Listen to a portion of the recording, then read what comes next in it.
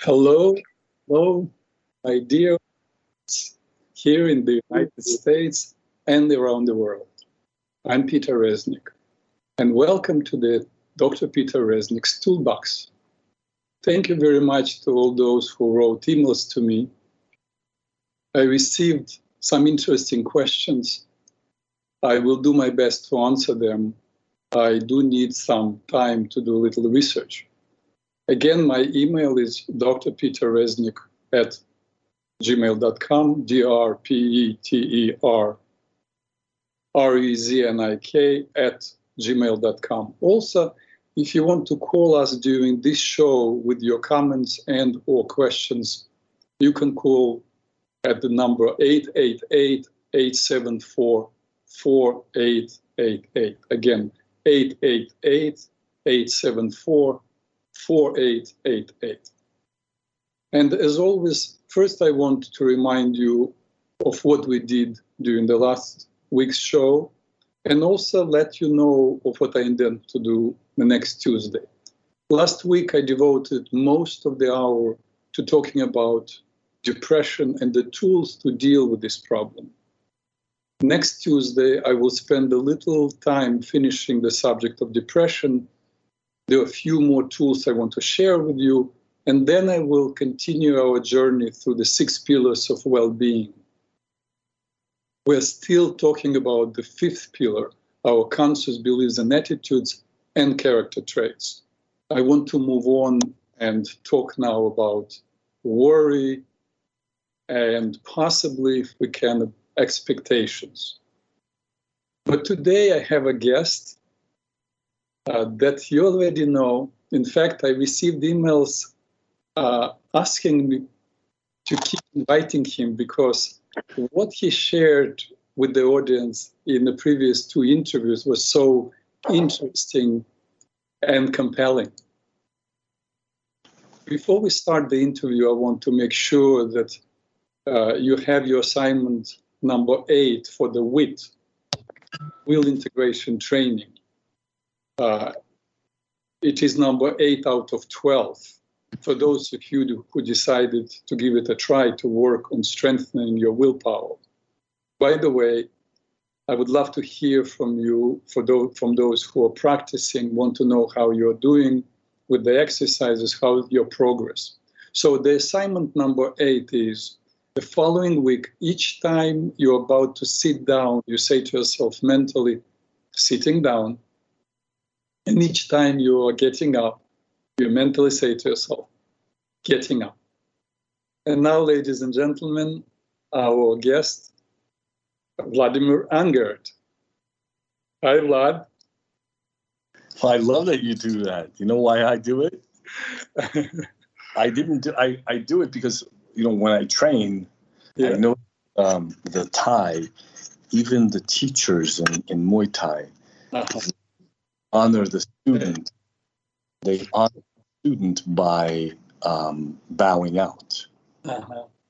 Vlad, I have a number of listeners who tune in every Tuesday at 2 p.m. to hear this show at PRN. I know about them because I receive emails from them. These people already know you, Vlad. But there are people who are listening to us today for the first time. Also today, for the first time, I'm making a video recording of this show at PRN so I could post it on my YouTube channel. I have 5,000 subscribers there, and they didn't meet you yet. They don't know who you are, at least most of them. So Vlad, though I have prepared a list of questions for today, I always have difficulties describing what you really do. So I will ask you to introduce yourself, what you do these days, but also, if you don't mind, give us a short overview of what you did in the last 30 years. What brought you to where you are now with your practice, with your teachings, and your personal beliefs. And last thing I want to say, what I usually do, and you don't have to follow my lead, But what I usually do when people ask me about my work and they say, what does it mean? What do you do? What's mind-body integrative therapy? I simply give them some clinical vignettes. I describe to them a case, and that gives them a good idea of what I do. So if you don't mind, after you introduce yourself and answer the questions that I ask, maybe you can start with giving some case, some clinical vignette and explain your work. Okay, Vlad. Does that mean action? What? Can you see me? I don't see you. Disappeared. No, I don't know why. I have a camera, but it's not. Do you see me now? No, I don't see you. Oh, no, here you are. Okay, fantastic. Okay, so first about yourself a little bit. Look, let me introduce myself. I did have an opportunity to really reevaluate my practice over the years at least 3 or 4 times. So I've renamed the practice and I've renamed what I do because as the practice grew and my understanding grew, I found that the old labels were no longer appropriate. So I started my practice in 1998 as a well-known term as a psychic medium. I've talked to the deceased, not by will at first. Since I was 12, I started talking to your father. For those that don't know that you're my uncle, when I was 12 years old, 14 years old, when I was in military academy. But as the practice developed, I found that it was an increment of what's possible in phenomenon or otherworldly gifts. So I realized that it's definitely soothing and healing for people to know that grandma and grandpa or their child, God forbid, is okay. And they do give specific information, but it's not growth. So it causes the individual to be dependent on my service and then engages them and me in constantly having to answer their questions, and they get hooked on the phenomenon, basically. So then Vlad, I'm sorry for interrupting you, but I know you want to move on to the next subject, but it's such an interesting story. I think I remember you helped a detective to find the murder weapon. You remember it was like maybe 20 years ago. You were given, remember? Would you tell the story? Give an example of what I did. Yes. It's a constant thing. There was what people basically came for is to reconnect with loved ones. But my ability to do that, everyone has the ability to do that. They're just not paying attention. So I met a woman by the name of Melba. She was a homicide detective. Her child was killed in Florida by a drunk driver who was arrested 26 times for drunk driving. And I spoke to her child specifically, and her husband happened to be also a homicide detective. And he asked me to look at some files, but he wouldn't reveal anything. The cops don't reveal anything. Neither do the feds. They don't tell you anything. Even if they solve the case, they don't tell you. So he wanted me to look at a specific case where a young mother in the Bronx was shot in front of her 4- and 6-year-old. So they tell you nothing. He brought the file with him, and he told me nothing at all. So the mother showed up and described to us the whole entire scenario. She described the killers. She told us that they stopped in a Dominican bodega downstairs below her building. She described the scene. She even described what they took from her. The deceased one told you. Yes. You are in and out of focus for some reason. Would you move a little further away from camera? We'll see. Oh, a little closer. For whatever reason, for those who will be watching us, okay, they will see a blurry image of Vlad. Maybe there is a meaning to it. Yeah. So she proceeded to tell us what the guys that killed her took from her. They took a necklace from her, and she told me where they sold it, in a pawn store on Fordham Road. And I come to find out, he went there and found one of the guys signed his own name, and they already had him in custody for a burglary. And so that's how my practice, I mean, it wasn't always that. Sometimes it was just simple. You know, people lose loved ones and they want to talk to them. I can't call them. So if they come, they say specific things that only they can recognize. I can't make it up. But that was the beginning stages of my practice, because it's something that I've always possessed. Even as a child, I saw things that most people didn't. Then I had a kind of a phenomenal breakthrough that as a result of constantly looking for development, and I can't really take credit for it, because it's my need for newness that took me to the next step. I wanted to desperately do something different, and so I had an experience. I saw an angel, the angel Raphael. According to the Bible, he's a healing angel. And he told me that I would change the way the medical community looks at healing. And so I don't know if you remember, I came and told you, and you said, you know, stick to your psychic medium work. You have a lot of clients. You're doing well.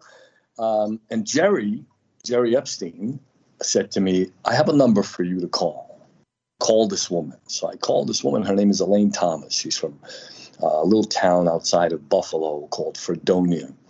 It's an old, it's a spiritualist community started in the 1850s by the Fox sisters. Basically, a lot of mediums at one time lived there. So I call her up, and she picks up the phone. She says, what can I do for you? I never pick up this phone. How can I help you? You know, my New York attitude, I was 30 years old. I said, I kind of was taken aback. And she said, I said, look, I had an experience. She said, where? In the bathroom? So I thought she was being funny. Like, I had an experience in the bathroom, but really that's where it happened. So I said, look, I'd like to come and see you. She said, well, I'm teaching a 3-day course. You can sign up and come and have a 3-day kind of retreat. I show up, I fly to Buffalo, I drive to Fredonia for 2 hours. I sat in her class. I never identified myself to her. I sat in the back of the class. I had blue shades on. And she went to 4 people, demonstrated her abilities. And at one point she says, young man, can I come to you? I said, sure. She said, ladies and gentlemen, I'd like you to pay really close attention to this young man.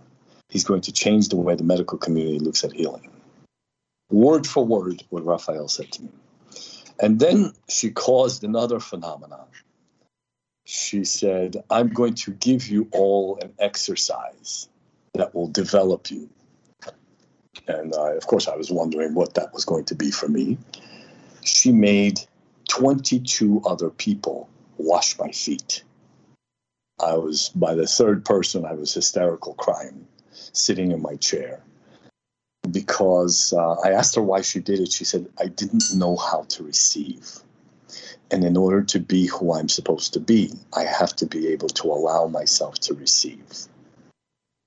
In more ways than one. In other words, if I can't receive understanding from you or from a person that I encounter, or I can't receive energy and I'm so cooped up and self-absorbed that I'm all that in a bag of chips, then I can't receive energy into my heart and into my soul to expand my abilities or to sustain my ability, because my ability doesn't come from my brain.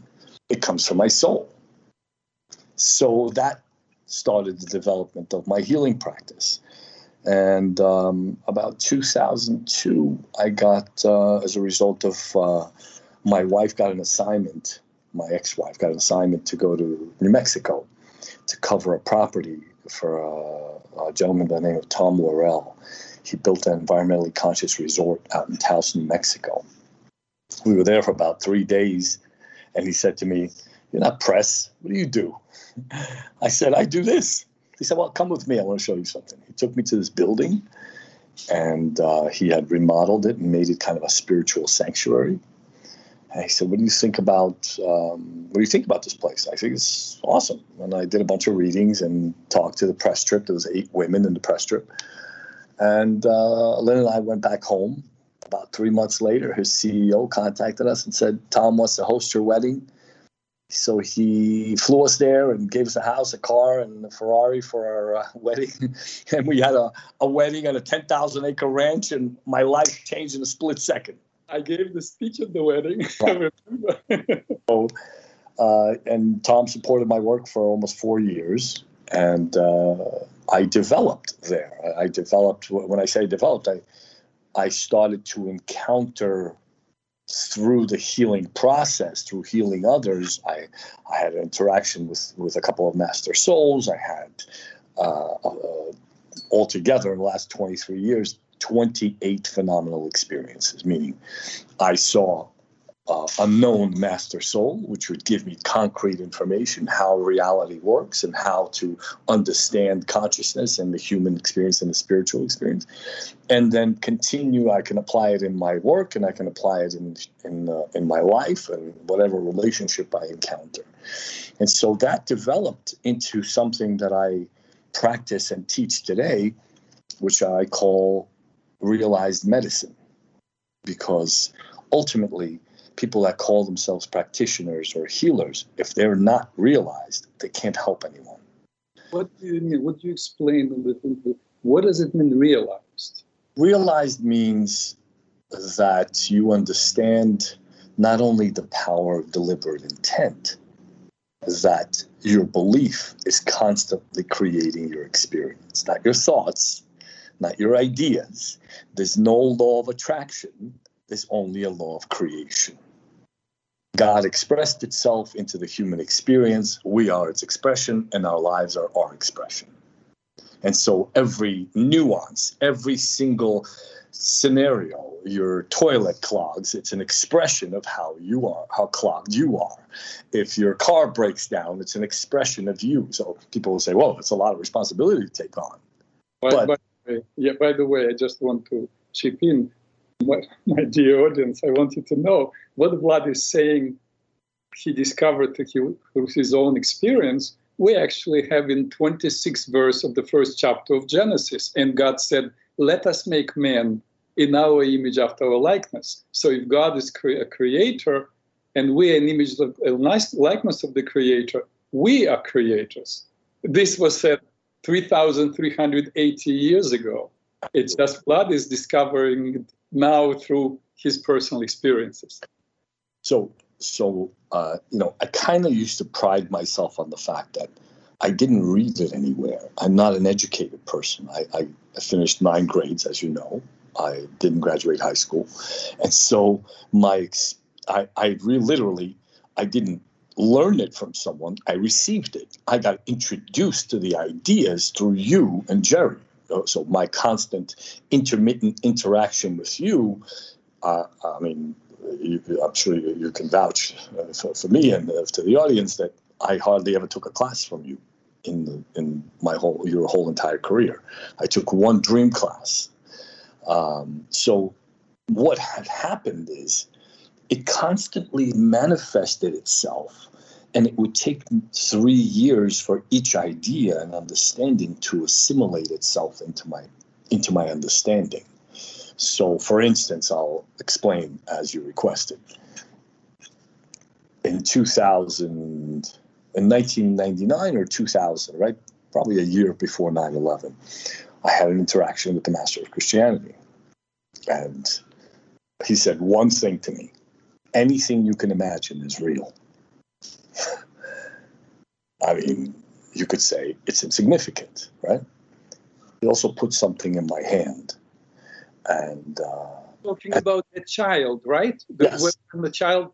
Yes. God, it's amazing because I wanted you to ask to actually share with this experience, because I was at the lecture where the mother of the child testified and told the story. Okay.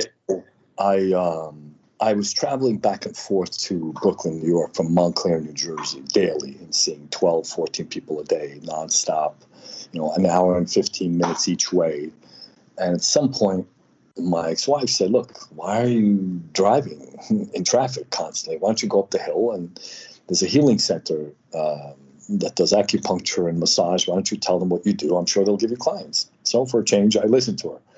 I went, and the woman who owned the place gave me, I think, 40 people that weekend. And on a Sunday, I went. I was cleaning up, waiting to see people. And as I was walking out of the restroom, I saw an energy, which wasn't a disembodied soul. It was more of a very big energy. And I always ask 3 questions. Who are you? Have you ever been in the human experience? And how can I be more effective as a healer? It said, I'm Yeshua. I said, have you ever been in the human experience? He said, yes, I'm known as this, as Jesus. Now, all my religious friends will probably never talk to me again. But the truth is, I said, how can you help me? Because you're a master healer. How can you help me be more effective? He said, anything you can imagine is real. It changed everything. It changed my practice. It changed the way I interact with reality. It changed one very interesting phenomenon, an interesting aspect of me. Because of the way I grew up, I'd walk into a public establishment and my imagination would instantly go into where's the exit door and who I'm going to hit and how I'm going to do it to get out of this place. So I realized that my imagination was constantly co-creating my circumstances, that I was conspiring against myself and creating experiences that I really didn't want because my imagination had no peace. So aside from the fact that I could use my imagination to alter reality or to affect an outcome in someone's health or otherwise, he also handed me something in my palm. That morning, after my experience with him, Isabel called from the healing center and said, I'm sending you someone. He's coming with his grandmother and his mother. His name is Quinn. He was 11 months old, and he was born with a condition called hemivertebra. He was missing a piece of the L5. So it was literally half a vertebra, and he was leaning 37 degrees. Apparently, according to the medical community, if they lean any further, the cerebral spinal fluid stops flowing properly, and they eventually die. According to the medical community, they don't live very long. Their head swells because of, the improper flow and so on, and the spine not being straight. Anyway, they came to see me, the grandmother, the mother, and the little boy, 11 months old, and I started treating him with the help of another medium, also Vlad from Poland. And in the process, the kid had a hump that formed itself from the muscles were compensating for the missing piece of vertebra, for the missing bone. So the muscles formed itself into a hump on his right side. In 45 minutes, the hump was gone. And in the process, I realized what the master gave me. He gave me the other piece. And with my imagination, he said, anything you can imagine is real, right? With my imagination, I reached my hand into the spine, installed it, and treated the kid for 3 months, twice a week for 18 minutes. They went for an MRI, and they found a new vertebra in place. Quinn Francis is 18 years old today. He's the same age as my Theo. I have to say, ladies and gentlemen, I am the witness. I was at that lecture when you were giving the lecture, and the mother was there telling the story. I still have a testimonial from Tara. She's gone now. She died from COVID. I just recently contacted them to see how he's doing. And he's 18 years old. He's 18, like Theo. Mm. So that's how my practice developed as a result of these kind of phenomenal experiences where I would learn a concept that is how to function in reality, but not just to be a successful healer, but really, there was a Rabbi Nachman who lived in the 1800s said, a man that can alter an outcome of reality with his imagination is greater than the man that can predict a possible outcome. So then, all these psychics and mediums and people who pride themselves on wanting to predict something, it's a complete waste of time. So then I started to remodel my practice again. So I realized it's not important to predict people's outcomes. It's more important to teach them how to form their own outcomes. Okay. Since you are talking about this, Vlad, people hear about imagination. Everybody has imagination, but they're not thinking, okay, that's nice, I have imagination, but I cannot take imaginary piece of some energy and put it in my own leg. In fact, somebody I spoke to recently who listens to my radio shows and heard you speak already on March 30th, I believe, and said, does Vlad do rebuilding the body? Because I'm an amputee. In fact, I said to him, next time I interview Vlad, call in. My question is, could he do it for himself, or could you do this? I don't even know what part of what is amputated, but is that a possibility? And is just imagination enough? People lose their imagination as a result of a lack of a relationship with the creative force. Imagination doesn't come from the brain. It comes from the vibrational light of the soul. So the soul's light inspires the intellect, and you create imagination. It's part of the reason why people get Alzheimer's, because they lose the ability to imagine moving forward. They're no longer vigorous and full of life.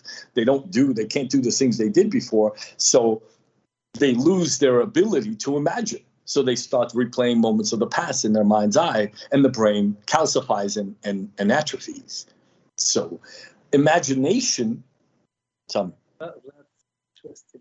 The French have incredible ability to describe illnesses through the essence of the illness. The French word for Alzheimer's is retourner des enfants, return to infancy. Incredible. Yeah. So, can it be done? Honestly, I did it twice. I treated a woman who's still alive. She had a muscle the size of my palm removed from her back to replace a removed breast. She had a mastectomy as a result of cancer. So to compensate for the missing piece, they took a piece of flesh from her back, or muscle. I'm not even sure. I think it's muscle. And so underneath the skin where she had the surgery, it started to rot. It literally became infected and was constantly slushy. If you touched it, it was kind of like, it was kind of like touching quicksand. Her husband, who recently died, he was a mechanic. He was a fairly simple dude. He was super. He was a bodybuilder and a mechanic. And he would say, Vlad, I touch it and it's gross, I treated her and replaced the tissue. And when he touched it after treatment, it was solid again. So to say that it's impossible, I'm not going to say that, but I've never done it. So you have to be at such a vibratory state. Remember, you and I both understand that form follows function, right? So then the hand is an expression of giving, receiving, letting go, holding on, and so on, right? So if someone loses a limb, it's because they didn't value the ability to move forward, so they lost their leg. Now, relearning how to move forward, engaged with the creative force and receiving energy from the creator, there has to be a certain level. You have to stay at a certain level in order to reform something. That's how the vertebra formed itself. I didn't get it myself. I got it from a master soul. I don't subscribe to Christianity. I wouldn't even know why he came to me. But he's a master soul, and he gave me something from that vibratory state of the unseen world that moved into the human experience and took form. Well, that's how we take form. That's what happens to us as people. So to say that it can't happen, it wouldn't be true. There's a caller named Michael. You see him? Yeah. Oh, yes. I think this is Michael. Please, if I don't even know how to ask, if we can have Michael now talk to us, please connect us with Michael. Hello, Peter. Michael? Yes, can you hear me? Hi, Michael. Yes, Michael. I have your book actually right here in front of me, Ushering the Golden Age. Thank you for calling. Yes. Well, thank you for asking Vlad the questions. Vlad, I'm an amputee. My leg was amputated in 2012. It's the left leg below the knee. Welcome to Peter Resnick's show. Thank you. Well, Michael called to ask you the question. Is it possible? Can you, I assume if Michael, I think I have Michael and I spoke on the phone. We became friends. We discovered that we have so much in common. Numerologically, we're the same number, we're the same age. So Michael sent me his book. From what I understand, he's on the level that he is ready to receive. But I don't think that it's possible for him to do it on his own.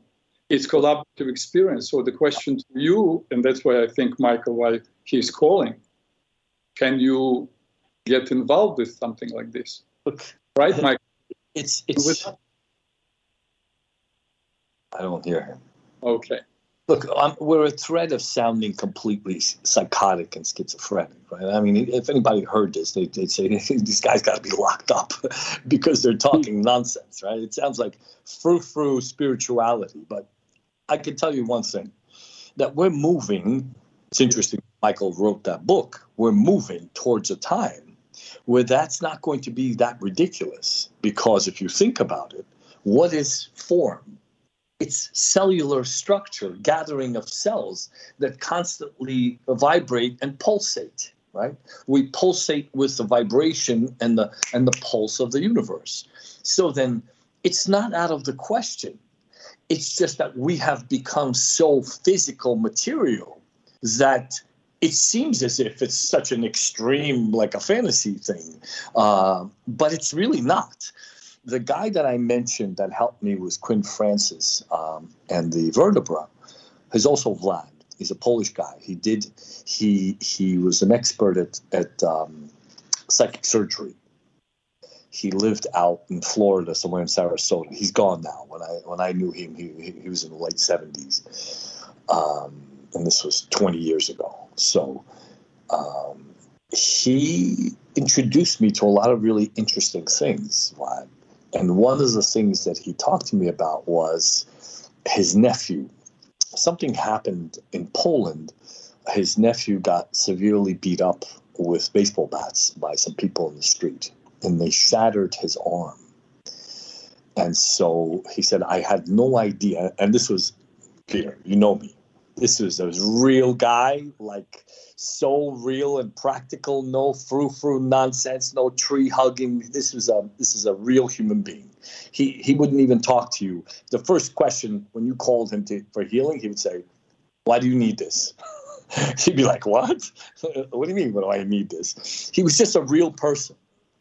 So he said, I walked into my nephew's hospital room and they were going to cut it off. They were going to cut off the kid's arm. He was 19. The kid was 19 years old.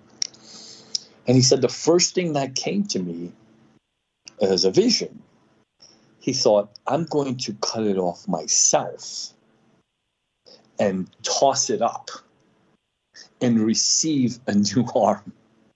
So the arm was so shattered that the kid couldn't move his fingers even. So the bone was completely shattered. There was no way to restructure it. In like 20 minutes, according to Vlad.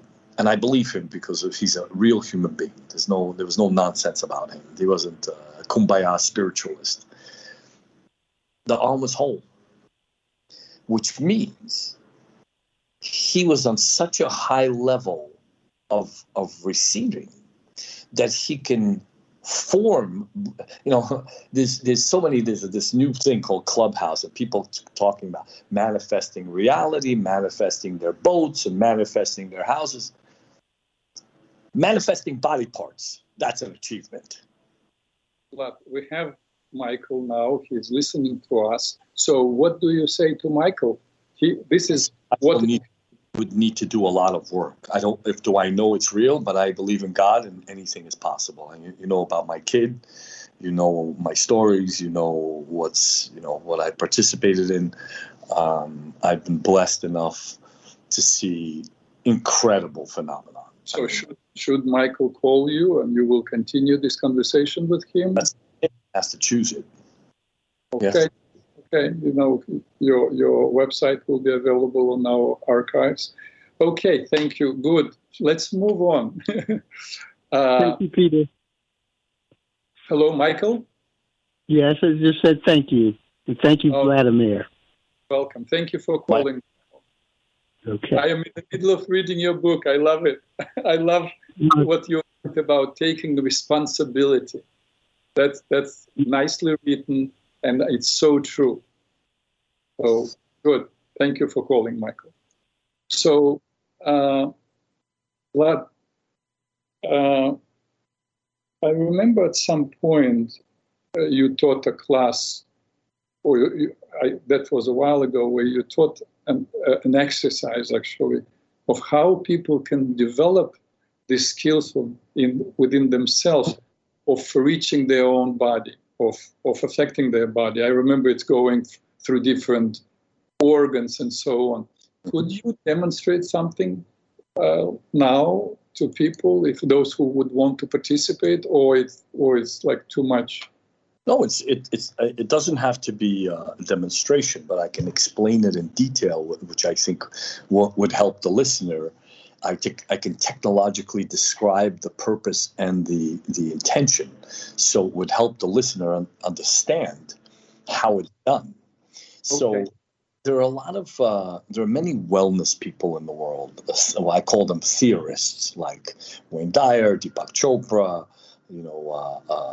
Don Miguel Ruiz, all these folks that talk about deliberate intent and the power of deliberate intent and asking it is given and so on.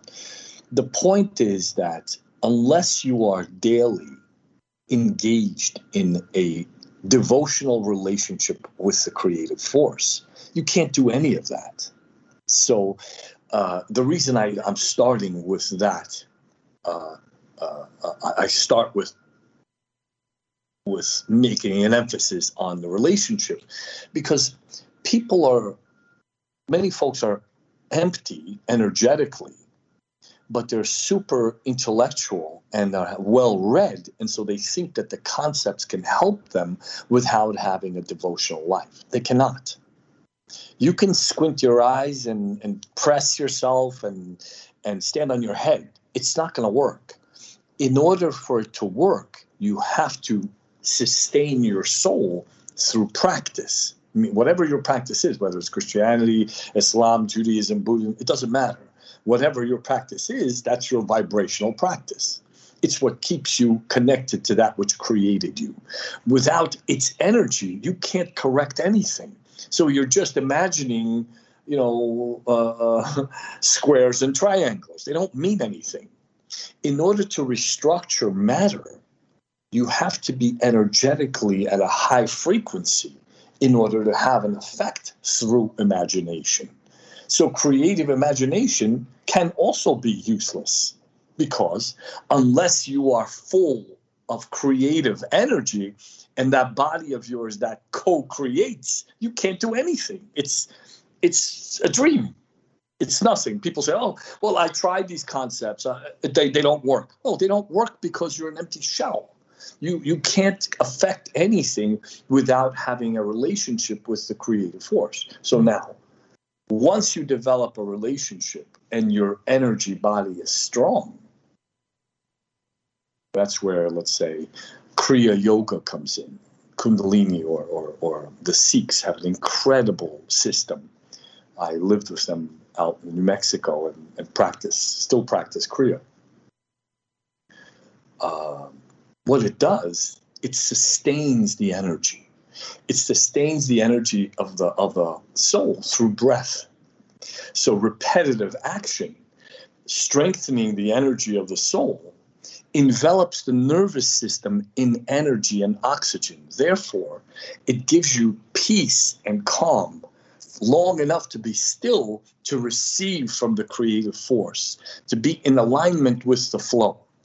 Then that flow, you can direct the flow to affect anything, whether it's a body part or an outcome of what you desire in life.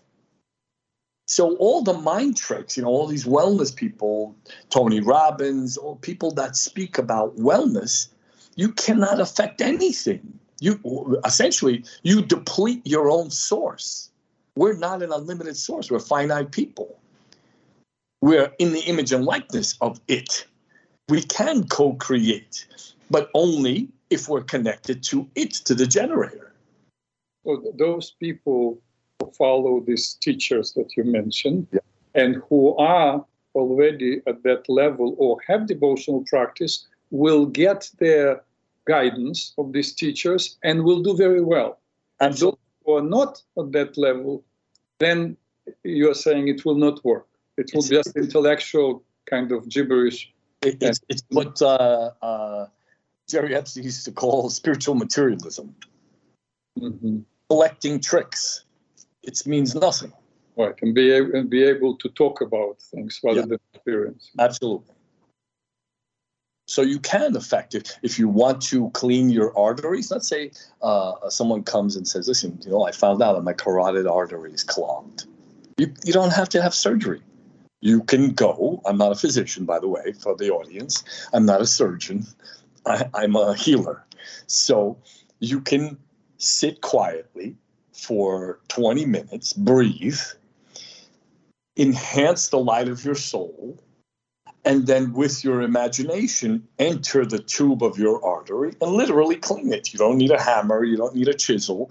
You can literally clean as if you were cleaning a pipe in your plumbing system. And it'll be so. Go and get yourself checked out through a physician, and you'll see the results. But in order to do that, you have to be, your cells of your human body have to be fluid with oxygen and energy. Otherwise, you're just a condensed form, and it becomes irreparable. When it turns into something solid, like a tumor, it becomes, according to the medical community, irreparable. You can still fix it. It's not a problem. Anything can be healed, because if it created it, it can uncreate it.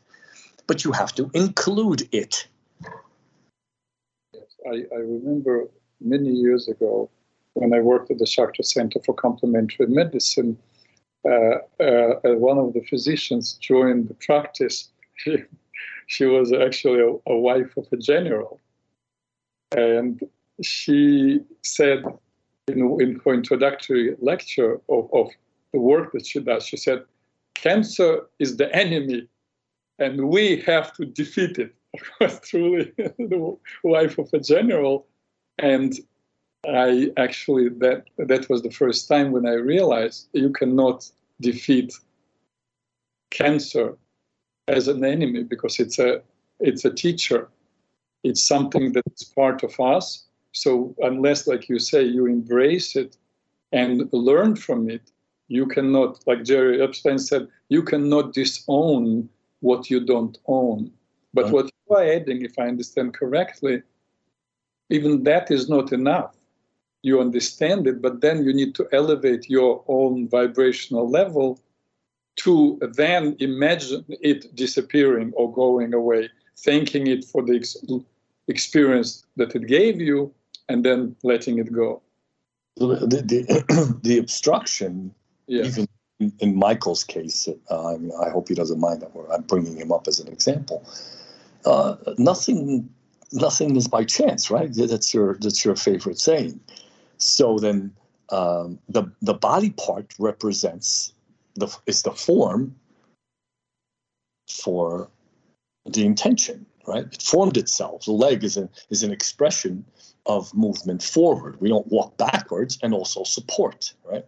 So you can use general terms and say, well, it's a leg, and it's the left, and it's the past, it's Michael's past that's keeping him from moving. No, that's not necessarily true.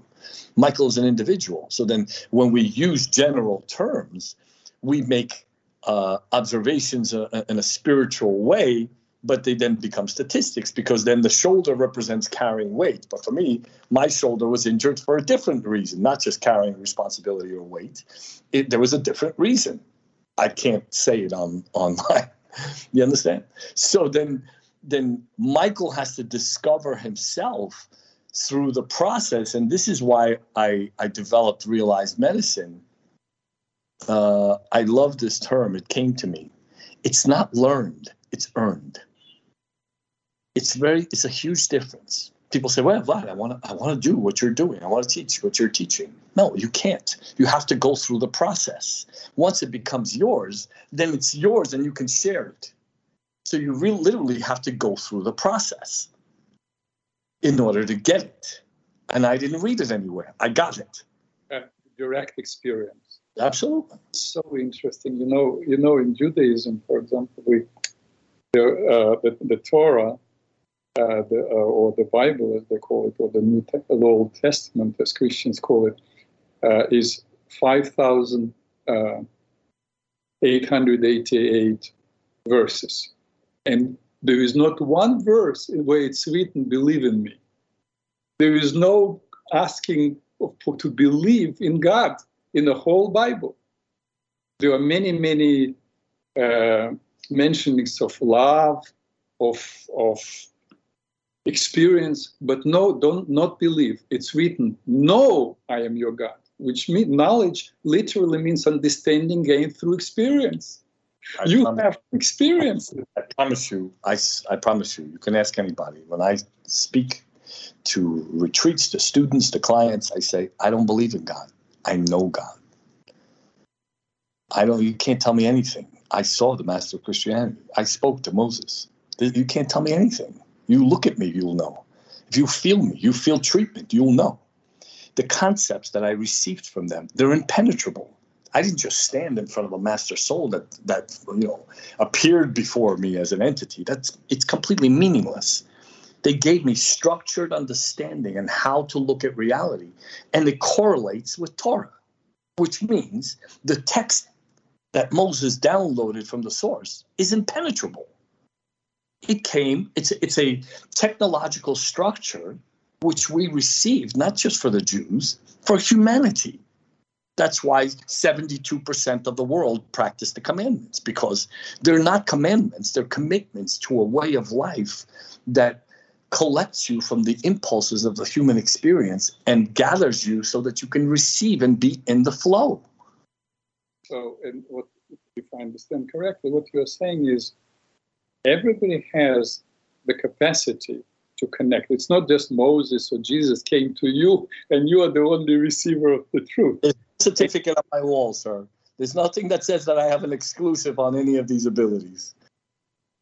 And yet, not everybody is having these experiences. So my question to you, if somebody says, I'm not asking for all the skills that you have, but how do I start? Tell me, what do I do in the coming 3 weeks that will elevate my vibrational energy field so that I can get a glimpse of it? One simple solution. Yes. How many weeks did you say for the next 3 weeks? Yeah, 3 weeks because of research. That's a segue. It's a setup. Thank you. I appreciate it. It's like a layup. For the next 3 weeks, think about the first commandment. What's the first commandment? I am your God. Why? No other gods before me. Why? Because there is one source of life, of energy. You can't hug a tree and receive energy. You can't stick your feet in water and receive energy for your soul. You can't depend on a man to give you energy. And if you consume yourself with conversation about a man or of something that someone said to you, you've already made them God, and they consumed your heart and your mind, and you're no longer in alignment with the flow. Right. That's idolatry. That's violation of the first commandment. Right. So then the way it's been presented to us as if some dude in the sky is going to jump out and punish us because if we have a statue in our house, then it means we're worshiping an idol. No. Idolatry literally means if you and I have a conflict and I take up space in my head and intellectualize and constantly entertain the conflict, then therefore I consume myself by holding my breath. I arrest my heart because now my heart is taken up by conflict. I'm angry. I'm not breathing. I cannot receive oxygen or energy to fuel my soul. You are now my God, and you're not an unlimited source of energy. So now I'm depleting myself by consuming myself with you. Practice that for 21 days. You see how you feel. That's what the commandments are for. They're a technological structure. It's not about a guy jumping out of the sky and punishing you. It doesn't punish or reward. All it does is create. And we direct the creative process into the human experience. On earth as it is in heaven. Now, okay. Let me ask you, I have still 2 questions. We have only 8-9 minutes left. I started this show by saying that I was talking about depression last week, and I will continue a little bit talking about depression next week. Can you help us out? You know my perspective and the tools that I teach to deal with depression. What would you suggest? How do you add to my talk on depression? The nature of depression and what people can do practically to help themselves. Look, I've had, I'm a very black and white kind of cut and dry guy, you know. There's nothing, I try to keep my practice very clear and very practical because it's the way I would have wanted to be taught about anything. I need the facts, just the facts. I don't need any frou-frou crystals. I just need the facts. And so some folks may get offended by my views of depression, but I've personally been depressed, as you know. The challenge of depression, when you're in it, it just seems like everything is dark and there's no possibility. It's just a lack of possibility. So when you're in your abyss of physical material thought and you're dragging your past and trying to condition your outcomes with your old tools, you fall into this abyss that doesn't stop because you're trying to, what I recently heard is manage God. Understand?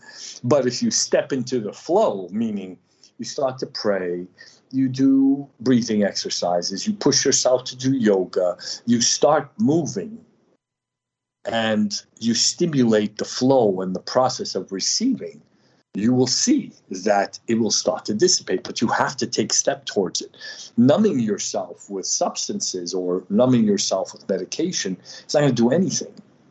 I'm not a physician. I can't recommend or say not to use medication, but I can tell you from personal experience. I had a fantastic experience with a client, and I think he summed it up. I treated him for bone marrow cancer, and he called me. He got healed. He came for 5 retreats, and he called me from a club. He was with his wife drinking. He says, I'm in a club drinking wine and smoking a joint thanks to you. But I feel strange. I said, do you think you're depressed? He said, I don't have that luxury.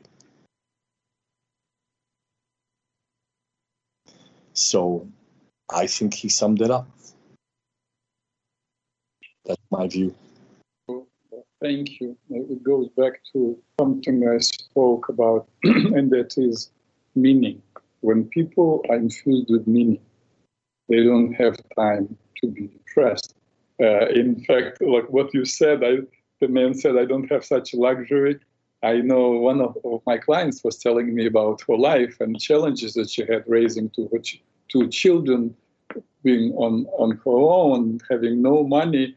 And she finally spoke to a psychologist, just had one session.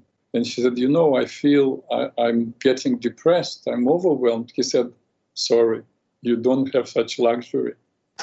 2 children to take care of. And she said, I snapped out of it. I said, I cannot afford it. I did it. No, I did it. I had 2 kids. I was by myself. I had nothing. I moved to Florida. I was working in Texas. I made a bunch of money, but it didn't serve me because I was completely down. I was now taking care of a 4-month-old and a 3-year-old at 47 years old. And I considered doing away with everything. And I started to pray. I prayed every day. I breathed. I would crawl out of my bed before taking them to school. I'd come onto my yoga mat and breathe and do one asana, one yoga movement at a time. And one day, this is a really interesting story. I'll let you decide. I saw 2 or 3 clients. I had a little bit of money, and I bought a bunch of food to have this Shabbat, Sabbath, with my children. I cooked the food, I put it in the refrigerator, and I guess I didn't pay the electric bill, and the electric shut off, and the refrigerator blew up, and all my food went bad. And I thought, oh my God, this is truly the end of this old kind of depressed state. I honestly didn't feel like it was the end. I felt like this is the beginning of something new. And a guy on Sunday, literally that Sunday, a guy calls me from Panama. He came here to Miami. He said, listen, I heard about you. I haven't been able to move my arm for 6 years. Nobody can help me. Can you help me? I treated him twice. The guy's moving his arm. He comes back to me. He said, Vlad, I really feel bad. I said, why? He says, I don't feel right giving you $250. I said, well, I don't know what to tell you. That's my fee. He goes, no, but I don't think it's right. I said, okay, so then give me what you want. He wrote me a check for $15,000. Oh, that was the beginning. Yeah. Very nice story. Vlad, we have 2 more minutes. Maybe you can try to answer my last question. Yes. People are scared of COVID. Some people, are there any exercises that you teach people to, if they are infected, if they are positive, what can they do? I know that you treated many people with COVID. Yeah. I would say in all total, probably 50 people. I treated a whole family that got COVID in Colombia via FaceTime. And in one session, they were completely different. What do you do in 2 minutes? I'm sorry for rushing now. I insist that their fear is what kills them. They drown in their emotions. They drown in from pneumonia. And by holding their breath out of fear, they inflame their pulmonary valve. And so they die. And so they're... If somebody is... It's called Cannon breath. You can look it up on YouTube. It's oxygenation of the lungs. It looks like breath of fire, only with your mouth. Pumping the belly. 3 minutes. Or if you're unable to do it, inhaling your arms up through your nose, and then exhaling down for 3 minutes. It's very hard. People think it's easy. You remember, Vlad, one time I had a terrible headache. You made me do this like 100 times, and boom, instantly the headache disappeared. Because you're oxygenating your brain. You're receiving oxygen and expanding the energy body, and everything slows down and calms down. You stop creating stories about things that don't exist.